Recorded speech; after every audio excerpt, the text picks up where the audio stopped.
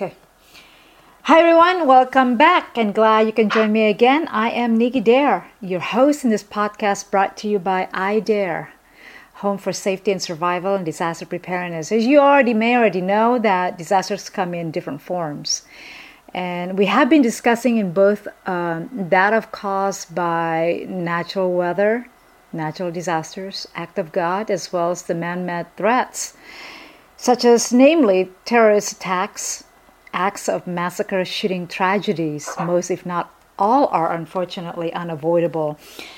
All right, so with heavy hearts, this time again, here we are with another horrific tragedy that just took place about 24 hours ago. The Las Vegas Massacre, indiscriminating mass murder in history here in our homeland. If I'm a bit emotional, I apologize because I'm speaking about humanity right now. I'm just so speechless about this. Just tragic. It's a very sad deal. I know we have been tailing off with all of these past massacre shootings, tragic incidents, such as, I think we talk about the bridge attack in London and the massacre shooting in, I think, the concert that we discussed as well, Ariana Grande concert. You name it. We're always on this. I'm very baffled at this time, speechless to the point where one word, why? We are already on the 24 hours later after this incident. As we are speaking right now, the investigators still are struggling with a very chilling but baffling array of clues in the wake of this deadliest mass shooting in the history. So this is what we do know so far in this massacre. 22,000 people at open space concert in Las Vegas Strip. Route 91, 64-year-old shooter from the 32nd floor at Mandalay Bay, about 1,000 feet away, angle shooting towards the open space. I'm not quite sure on this. I think we're going to discuss this a little bit later, shortly, because I thought I heard 400 feet by looking at the map from CNN News this morning when I saw it really briefly. We'll get back to this shortly.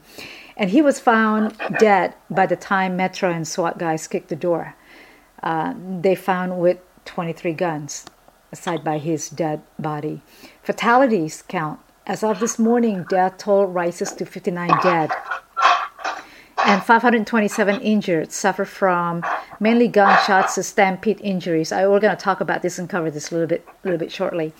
More on the shooter, as the investigators fast-moving gathering more information on him. He lives in this house retirement community located in northern Nevada in Mesquite, Nevada.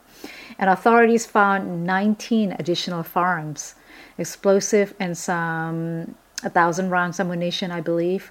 I don't know the exact numbers, but around that much, just made it. More like the way they describe as plethora of ammunition.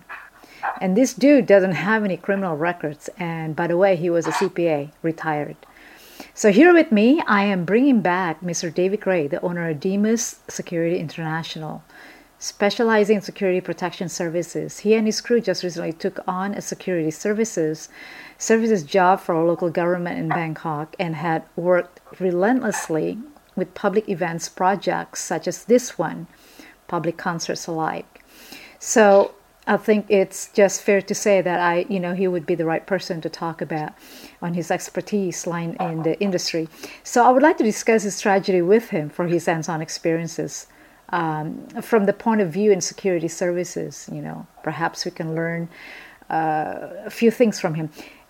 Myself, as a certified firearms instructor, RSO, and a CERT member, my foremost priority is finding ways, basically, and solutions in how to save lives.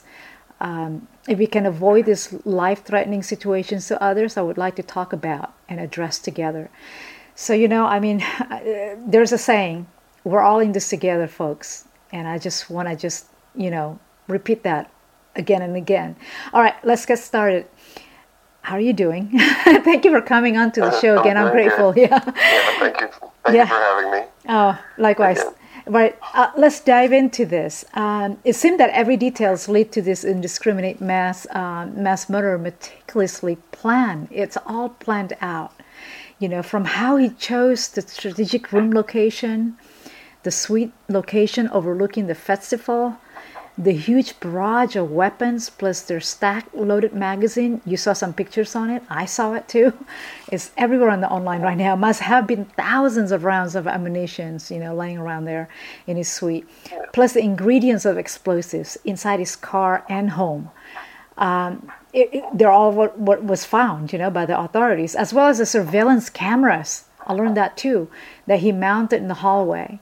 He even outfitted his 12 rifles with a legal device. I want to mention about this legal device known as bump fire stock, which enables him to fire bullets rapidly, similar to an automatic rifle, I guess. So while we're talking about that bump fire stock, because I this information was floating around online, I want to, give you guys, insert this, my 3 cents. This terminology may be misleading, when I was reading this. To many who are not familiar with this weapon system, which is a lot, which is many of them, right? Many people. This does not change the weapon in any way. Correct me if I'm wrong. It manages... It's not illegal. I'm sorry, say what? And it's not illegal. Right, exactly. And it manages the recoil that assists the trigger pull a little bit faster than the normal trigger pull, right? It does not change the weapon's internal mechanics at all. So additionally, with some of the response by many suggests that automatic weapon system also, well, automatic weapon is defined as a select fire weapon system, right? When there is a selector switch, right? Used to make the weapon to fire fully automatically, fully auto, basically, where one pull of the trigger will fire holding it down with will fire eventually multiple rounds. That's why they call it fully auto. On the other hand, the semi-auto is where you pull the trigger to fire only one round. Not the same. Right. Big difference. Huge difference. So I just want to clarify that, because a lot of people are saying, "Oh my gosh, there's a huge difference." So what do you think?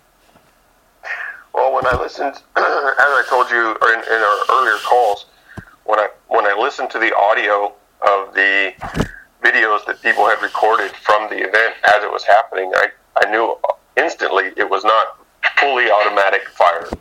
It was rapid fire from a semi-automatic weapon. Right. Because the sound of the weapon is taka taka taka taka taka taka taka. Right. When a full auto weapon is yeah, it would go like burst and burst and burst. Correct. Right. And it's first, let me say this, above and beyond anything that he had in the room and what he had planned in advance and how he set everything up, first we need to address some of the massive failures on the part of the Las Vegas Metropolitan Police Department. I agree completely. There is got to be a safety measurements or precautions. The hotel itself and the event coordinator management and the metro can consider to take for public safety. Like, hey, you know what? Is there any evacuation route? Consider that. Is there... start all over again. Okay, how about emergency disaster preparedness plan? When we plan security for major events, when we cover the security for the whole event here, one of the things that we're concerned with is acts of terrorism, mass shootings, gang violence, these kind of things. So we look at the ability for people to have a higher vantage point over the crowd to where they can shoot or throw things, right? Right. And we put people in those positions or near those positions to where they can monitor those areas to ensure that something like that is not happening and someone's not setting up for that. Okay, for the last 15 or 20 years, it has been pretty much standard operating procedure for mass events, sporting events, anything that involves a large crowd inside an area surrounded by elevated positions, to have police, SWAT teams, sniper teams, observation teams up on elevated positions, looking down onto the crowd and looking at the surrounding buildings for anyone who is shooting or setting up to shoot into the crowd. Okay? Right. For some reason, this did not seem to have happened at this concert. There are 22,000 people. Should have been set up. There should have been a team in Mandalay Bay. Right. There should have been a ratio. Either on the rooftop or on one of the higher level floors, observing the crowd from there. One point by bringing out there's 22,000 people, I merely saying that, look, if there's going to be 22,000 people, how many of you out there on the ground, or like you said, elevated, locations for protection of the public safety? That's what I'm trying to say. I mean, is there one? I don't know. I mean, should we reevaluate that? There's a lot of places around there that they could have set up on the second tower of Mandalay Bay. Right, there's two towers at Mandalay Bay. Right, there. So on the second tower of Mandalay Bay, they could have set up an observation post to look for shooters, to look for problems. They could have set up something at Luxor. They could have set up something down the street at the next available high point, any high point that can look out over the crowd and look at the surrounding buildings. There should have been teams set up for this already. And if they didn't do it, it would be extremely unusual. Because I remember being in Las Vegas for New Year's in 2007, 2008, and 2009. 2007, 2008. And they had police lined up along the streets, motorcycle police, bicycle police, horse-mounted police, lined up at all the major intersections. They had little tents set up with police there where you can go and you can report things. You can look for your lost relatives, their meeting points. Then friends of mine who worked on the Las Vegas Police Department were telling me, oh, yeah, I'm the designated shooter this year. I'm on top of this. I'm on top of that building, blah, blah, blah, blah, blah. Right? And sometimes I found out after it happened, but I knew that they were there. So if they were doing it way back then, 10 years ago. Why are they when the threat level was much lower 10 years ago than it is now? Why are they not doing it? Why are they not doing it now? And so for me, when I hear that it took 20 minutes for the police to get to Mandalay Bay and get up to the room, that's ridiculous. Because there should have been a team. There should have been a team already in the building. Right. And they should have already been. There should have already been on the higher level floors. Right. As an observation post. It should have been which floor? Oh, 32nd floor? Okay, we're there. We're set. We're ready to go. Let's start to put together our plan of action. Let's stack up on a door, breach a door, and go in and do what we got to do. Let's bring you back a little bit, though. Back up a little bit. We can elaborate more on that. About the shooter. You know how he set it up. Set up the camera surveillance for himself. Then I believe, I think it's an inside job. It's an organized group. I believe this because it just doesn't make sense. It doesn't add up, this guy. It doesn't add up. If the media or all of these things that, already give us alert that says it only took one shooter to do this whole damage, I don't buy that. I just don't buy it. Now, we know he's got a camera surveillance on the hallway, on his floor.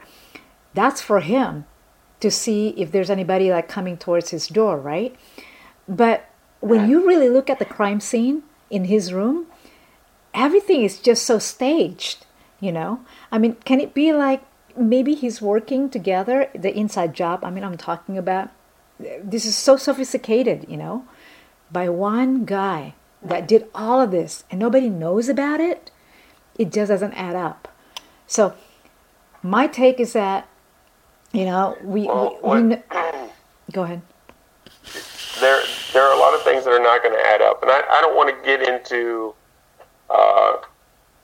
get into conspiracy theories at this point, and into what other people think has happened. But what I will say is, look, if he did this, yeah, it was planned. If someone else did this, it was definitely planned. Okay, so there is a level of planning that went into it, no matter what anyone says. Okay, no matter if there's one shooter or two shooters, there's definitely planning that went into it, and it could have been months long. It could have been weeks long planning that went into it. You have several factors that come into play here. Okay, first, I know most people don't know a lot about high-angle shooting. Okay, if you don't know anything about high-angle shooting, go on the internet and look up high-angle shooting. It's quite complicated. It's not as easy as pointing a rifle out the window, right, looking through the sights and pulling the trigger. Right. Okay, there are a lot of factors in effect: wind, gravity, distance. Okay, he's 432 feet from the nearest side of the concert event. So then add several hundred feet into the concert event. Was it a 400 feet or was that 1,000? I'm just looking at the map right now. I'm trying to figure out what they're saying. I think it's 432 meters. 432 meters. Right. Yeah. The angle, right? From the angle? The angle from the 32nd floor to yards. the... Yeah. Okay. Sorry, I'm in Thailand. I've gotten used to saying meters instead of yards. Yards, right. So, but, yards. But, 432 yards. And for non-experienced shooters that don't have a lot of practice in high-angle shooting, that's difficult. That's a difficult shot. But he was spraying. But remember, he was spraying. He's not. He can't see where his bullets are hitting from there. Yeah. Okay. Unless he's got a 60 magnification scope on his gun, dial it up. He can't. Right. He can't see unless he's shooting tracer rounds. He can't see where those rounds are hitting. Right. So he has to know. Okay, if I aim here, and my target's here, I need to aim above. But he wasn't aiming though. He was just spraying. My windage and elevation. But he was just spraying though. He's not even aiming. This guy.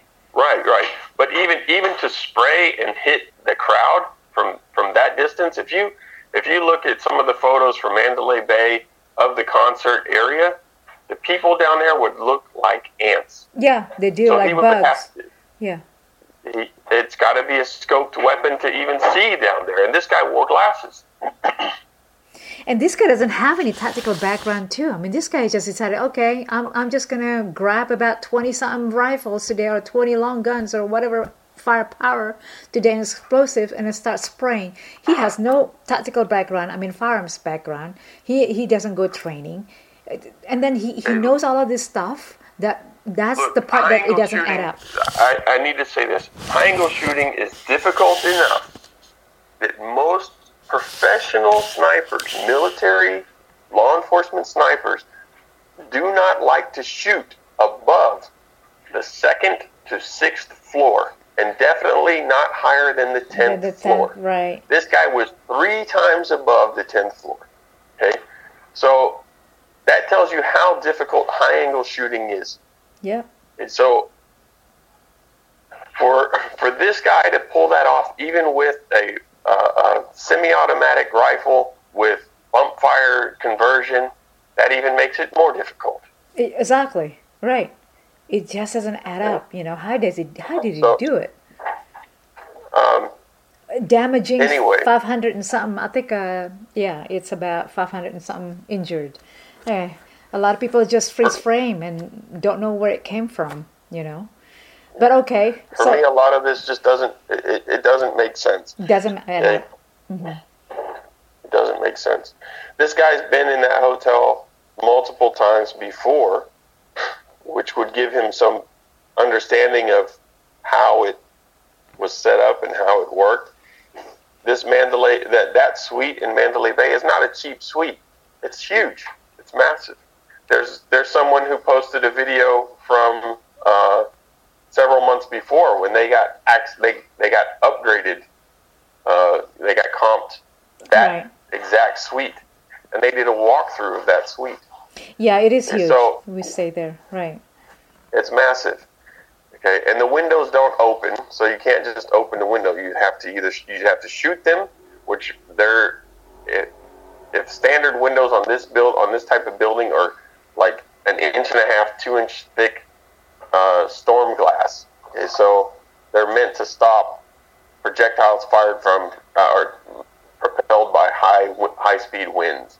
So rocks and dirt and sticks and things that can be picked up by a dust devil or a tornado or something like that and hurled. So they're very stout windows. They're not, your little flimsy house windows. So he would have to just to get the windows to break, he would have to fire 10, 15 rounds into it to smash it out. I thought he also to get it to break. Yeah, I thought he also used a hammer or something like that, a tool. Yeah, you would have okay. A hammer itself, wouldn't work. You would need to penetrate the glass. Yeah. After he shot, probably. Yeah, try to get more space around it. I can tell you a story, a very long story, but where I ended up hanging over the side of a building for several hours, 6 floors up, trying to break glass with my feet to save my own life, and my body weight swinging at full speed from 20 feet away from that window wouldn't break the glass. Okay, so that's how strong they are. I know that they could stop a 200-pound man swinging at them at 40 miles an hour, and so you have to shoot through the glass and then smash it out with something else. Right. That's exactly what he did. Probably, most likely, that's what he did. Right. Right. All right. So let's talk about some of the, we kind of touched a little bit a while ago. Some of the safety measurements. I mean, I want to mention about the emergency preparedness plan. I mean, you already kind of go over it, gloss it a little bit a while ago. Now that it's out there, this is worldwide now news. Everybody knows. I mean, the bad guys unfortunately know that, well, if one hotel doesn't have the emergency preparedness plan in place, then meaning that the rest of the hotels in Las Vegas don't have it. What do you think about that? I mean, coming from, what you have been experienced on, I mean, servicing all of these kind of hotels before, the events, public events that you've done. Yeah, well, actually, to be perfectly honest, most hotels and venues are not as prepared as they should be. And while they have CCTV and they have security and all of that kind of thing, people, the human element of the security program typically will get complacent after working there for 3-6 months and nothing happening. Right. A year and nothing happening. So it's gonna. So they get complacent. Right. Yeah, I mean, I can imagine that. But well, here's the thing. I mean, is this going to give everybody a reaction, though? I mean, people are gonna say, I mean. Yeah, for sure. I guarantee you, every one of the artists that was at that concert, the next event that they have, they're gonna up their security levels considerably. Okay. And they're gonna put it on the organizer and the promoter in a very big way. And right. To work with the police, work with the security agencies to up their security profile. And so, what we're trying to say... You noticed the performers were almost the first ones out of the area. They were off that stage pretty quick. Yeah. Before everyone else had a clue what was going on. And I think that's in large part due to the security they brought with them, not the police. The security they brought with them said, this isn't right, something's wrong, shut it down, let's go. Right now. Yeah, I mean, he even announced that too the day after. He goes, myself and my crew were okay. I mean, that was just a kind of routine check for them. If something goes wrong, this is what you should do. Now, let's look at the map. Let's look at the venue. Let's look at how the open space. There's no way. I mean, the only way that something like this happen, the only way that those 22,000 people would do is just duck and getting into position like that, right? Getting into a lay down position. But this is coming from a very high above. So what I'm trying to say here is that there's no other evacuation route. Forget evacuation route. There's none. There's zero. Correct?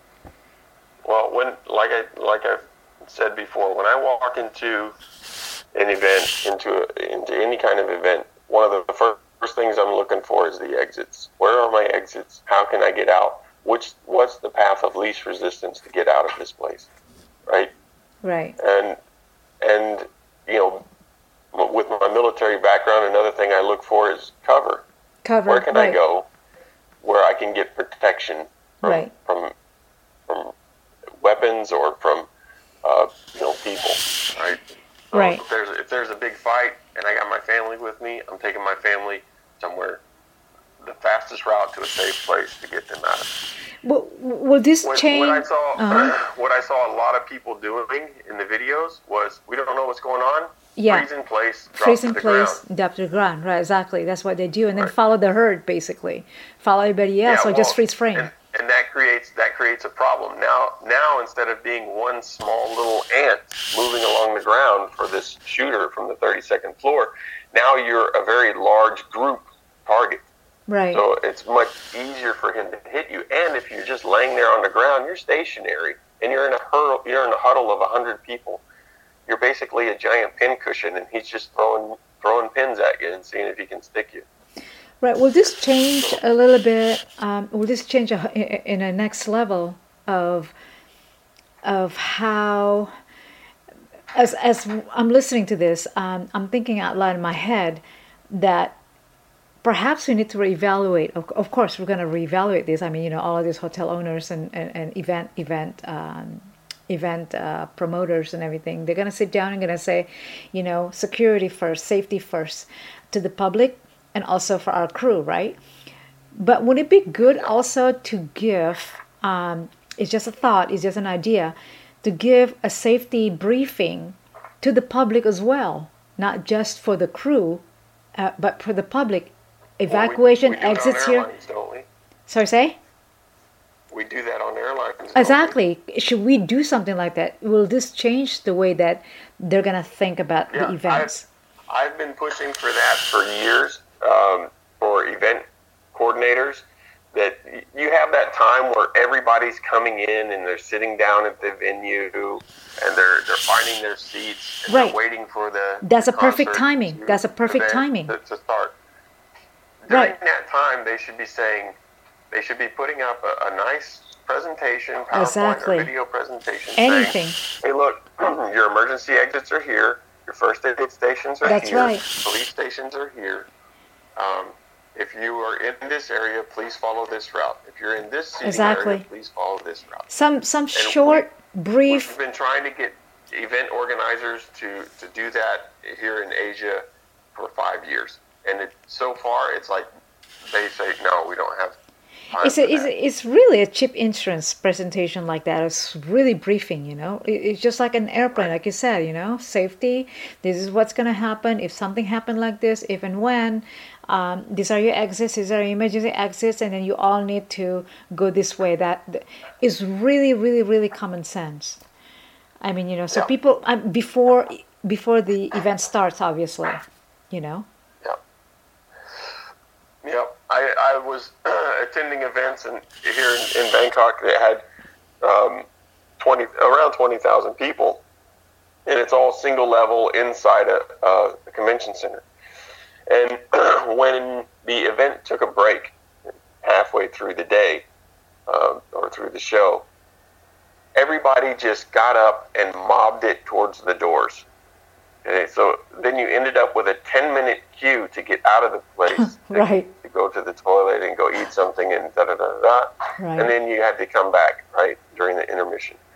So at that point, I'm just sitting here thinking, wow, if I was a bad guy and I dropped a backpack bomb in the trash can next to the door, I would just wait for them to sound the exit, for people to exit, and then just blow you up. But at the same time, I'm saying, look, they should have a presentation and say, hey, look, these rows exit first. This row A through E exit first on this door, and then each row, each set of rows, 5 to 10 rows of seating on the main floor, exit at a time, and wait for the ushers to tell you that you're able to go, and then you have some ushers there to kind of control the flow of traffic, or you have security there to control the flow of traffic and tell people, look, it's not your turn. You have to wait until these people are out the door. Like what we see in some movies, Star Trek, Star Wars, when there is an emergency, everything blow up in the ship. I mean, there's going to be an automatic, voice automated emergency instruction, Yeah. where to go, how to do it, and everything like this, and Yeah. then push the button here and there. I think that's what we need. Well. Right. But what we saw in the videos was everybody running. Yeah, because there's no instruction. Jumping over the barricades, jumping over the walls. Right, there's no instruction. It's not just instruction. People in panic. There's no pre-inform. When there's an emergency, right. This is what you need to do. Really simple as that. I mean, not simple, but some kind of information. They're not well informed. Right. They're there to have fun. We know that. We get it. They're there to enjoy their time. It's pretty much condition white. I hope not. It's condition yellow. I hope, but many of us don't know what we're talking about. Condition beer. Yeah, exactly. I'm gonna pick up my beer, but I'm being compassionate about this. But it's just the things that they don't know what they don't know. That's what makes it such a failure. We saw groups of people that did reasonably more intelligent things. There was one group of people, they ran and they got into basically a large container refrigeration system. Right? I saw that freezer one. system that was there for the food and drink. Yeah. And they stayed in there for about 30 minutes. Yeah. Until after the shooting had ceased. And then they said they were looking at the news on their phones to try to get information about whether or not it was safe to come out. And that's a fairly intelligent thing to do. However, huddling in a crowd in the middle of the area is not a good idea. So as a private military contractor and as a military person, we have a saying. It's called "Get off the X." Right. Whenever you have an IED or an enemy engagement, you get out of the area as fast as you can. Get out. Right. Yeah, don't stand there around. And fight it out. You move. You move, especially when you don't have any tool, anything to fire back. Right. Right. So I think what we're saying out loud is that develop emergency disaster. If haven't done that yet, if haven't been established yet, get one in place. Right. Emergency disaster preparedness plan, which includes evacuation routes, where to go, what to do.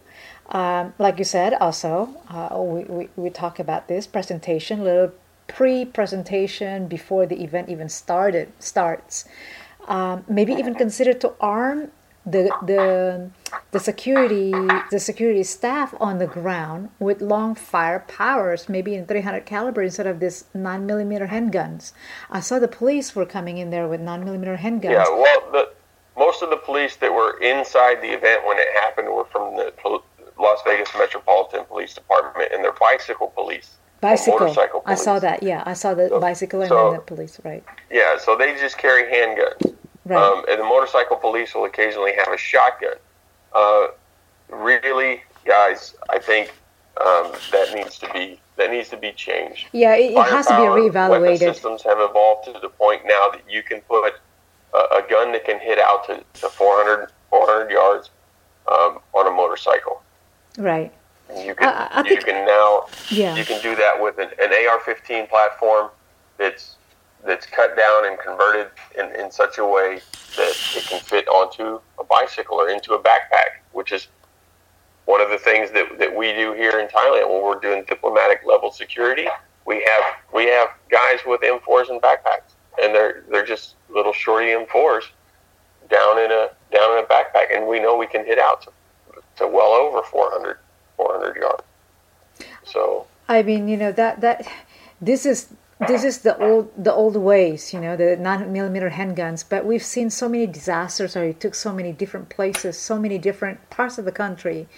The enemies are becoming more sophisticated than what we used to know, I guess. And I think we just need to outsmart them, even with the firepower selection.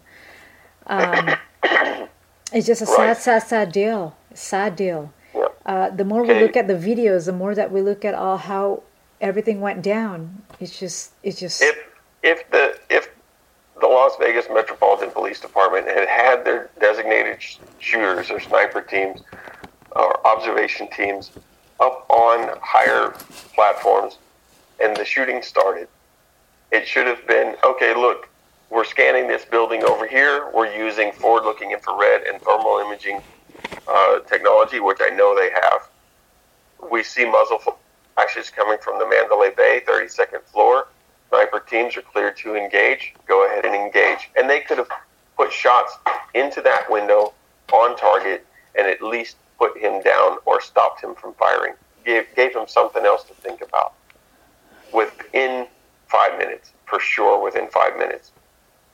But they didn't have that set up for some reason, which to me it just seems extremely odd after we've been doing this for 20 years, 15 to 20 years. We've been doing this sporting event security setup.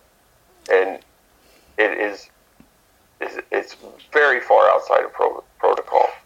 Even for an indoor concert, it's very far outside of protocol to not have people looking for shooting positions and people at elevated places that are looking to throw or shoot into the crowd. I think when you mention about the indoor sporting events, I mean, concerts namely, it would be a little bit safer because they have the metal detectors, going through. But even so, this is not what we're talking about. This is not how it went down, this particular tragic. I mean, this was a long distance shooting from a higher elevation place, and it was... And there must have been several failures of the Mandalay Bay security team as well, because, okay, look, if this guy's got 23 firearms up in his room, I know, which it's not illegal to do it, by the way, especially in Las Vegas. It's not illegal, and it's probably not outside of the normal things that happen in Las Vegas. People do bring firearms to Las Vegas, and it's perfectly legal. But if you see a guy bringing gun case after gun case or very large bag after very large bag to a hotel room, you kind of want to say, what are you doing? I don't know how he transported them into the room yet or how they were transported into the room yet, but it just seems very odd to me that, very, very odd. This guy was able to get all these firearms up into his room, and not to mention thousands of ammo. Yeah, thousands of rounds of ammunition. Well, there's a lot of different theories out there about what's going on, and when I first listened to all the audio within the first few hours, within the first hour of the shooting happening, one of my friends alerted me to it, and I started watching the videos that were coming up as they were coming up on Facebook and YouTube and everything.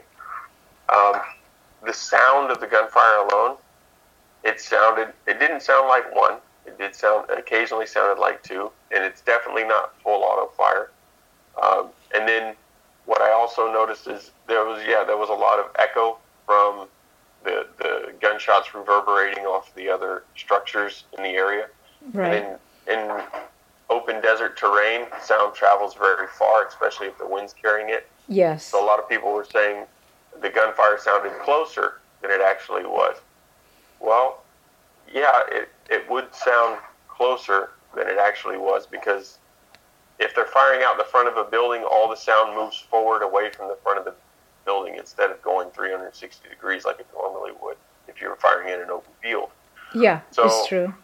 All the sound's going forward in one direction, and the wind's going to carry that sound in a direction, whichever direction it's blowing. So it can seem much closer than it actually was. And the bullets travel... There have been multiple shooters? Yes. And the bullets travel faster than the sound, correct? Right. Bullets are traveling faster than the sound. Way faster than the sound. Yeah. So that's the reason why people don't know where it came from. Yeah. It's just so sad. Yeah. I don't know what's the windage that night. It's a sad deal. 50 miles an hour. Was it 55? Yeah. 15. 15. Oh, okay. 1.5. Yeah. Well, that's more like it. Wind speed was 15 miles an hour, which is still pretty good. Yeah, it's a pretty good speed. Open space. It's going to blow your shots off quite a good distance. At that, it's going to move them 26 inches around 26 to 30 inches. Right, but then I mean, this guy wasn't aiming at all. I mean, he was just spraying and I'm spraying and sure, spraying. looking at the weapons on the photos that he's got, he was aiming. He's got a Neotech on one, and Good. he's got some other. I just, it just doesn't add up. I mean, this guy came in. I know I'm going back in circle with that. The guy came in with a bunch of firepower. Nobody seems to, no one's aware of this. Even at his home, they found another additional 19 or whatever it was with explosives. Another 19 guns. Right. In his car also, and then he didn't come out from his room for a His while. girlfriend didn't know about any of this. Yeah, his brother didn't know about any of this. It's very, very odd. And Very there odd. is a woman that keeps saying a warning sign before the event started. The Mexican, the Hispanic couple that was Yeah, downstairs. that too. event. And then they saw, the woman that got shot, the woman cop that got shot. I think she got shot, right? On the floor. She saw somebody injured, I think. She saw someone in the uniform, but then seemed to be like part of the bad guys, not the good guys. Yeah, well, they said that the police were chasing someone in a security jacket. Right. At one point. At one point. So There are a lot of missing pieces you there. also have to think about things. Some from the police standpoint is they don't know who is the good guy and who's the bad guy, Right. and what tricks or techniques they're going to use to try and get out of there without being seen. So it's perfectly logical for them to assume someone could be wearing a security or police uniform and using that to get clear of the area after they've done the shooting. And that's a pretty simple tactic to use. So them chasing someone with a security uniform and saying, "Hey, stop! We got to talk to you for a minute," wouldn't be out of line for the police. All right. Any last final thoughts? Because I'm just looking at the time right now. We're almost running out of time. Any final last thoughts from your experience? Yeah, my final thoughts are let's see how this unfolds, and I would like to encourage people to investigate things themselves. Do not rely on simply the police investigation or the FBI investigation. Dig for yourselves and come to your own conclusions. And this is what I like about American people. They really do like to investigate things, and they like to share what they investigate on the internet, on social media. I want to encourage that because we cannot simply accept what we are spoon-fed. We need to investigate. We need to find out the reasons behind this kind of thing so that we can prevent it from happening, and so we can educate other people on a civilian level of what to look for and how to deal with situations, either as they unfold or before they unfold, and even after they've happened. Right? So we need to analyze, dissect. We need to dissect and analyze, and then come up with plans for how to prevent things ourselves. I think that's fairly said. That's why we're talking about it right now. As a civilian myself and responsible, person, law-abiding citizen, I guess. And then you come from, you're in the field. You're out there, so you see a lot of stuff. You've seen a lot of stuff. As you perform all of these things in your line of work, right? Right. All right. So, okay. Well, thank you for the call. I'm happy to give my thoughts and advice if I can. I think we're going to bring you back again, and after we hear more information as these things unravel and unfold, that we get more, hopefully more information about the shooter and then all of these things, the missing pieces that we don't know until today. All right, guys, we are running out of time. Again, I am deeply saddened. Yes, I think our heart is broken right now just by listening to some sad stories of the survivors and victims. They're all affected by this indiscriminating terror attack. In fact, I was just sitting down next to this lady yesterday whose nephew was affected, got shot on the shoulder. He's okay. I mean, he's going to be okay, she said, and she was in tears. He's going to be okay. He's still in ICU, I think, for the next few days. So many returned home without their loved ones that night. It's just a sad, sad, sad deal. So we can only offer hope. We can only offer love and prayers to these people, to the innocent victims. So, all right, please, please, please stay vigilant, stay safe, and signing off. Thank you so very much, David Gray, once again for joining us and sharing your expertise. All right, see you soon. God bless. Bye-bye now.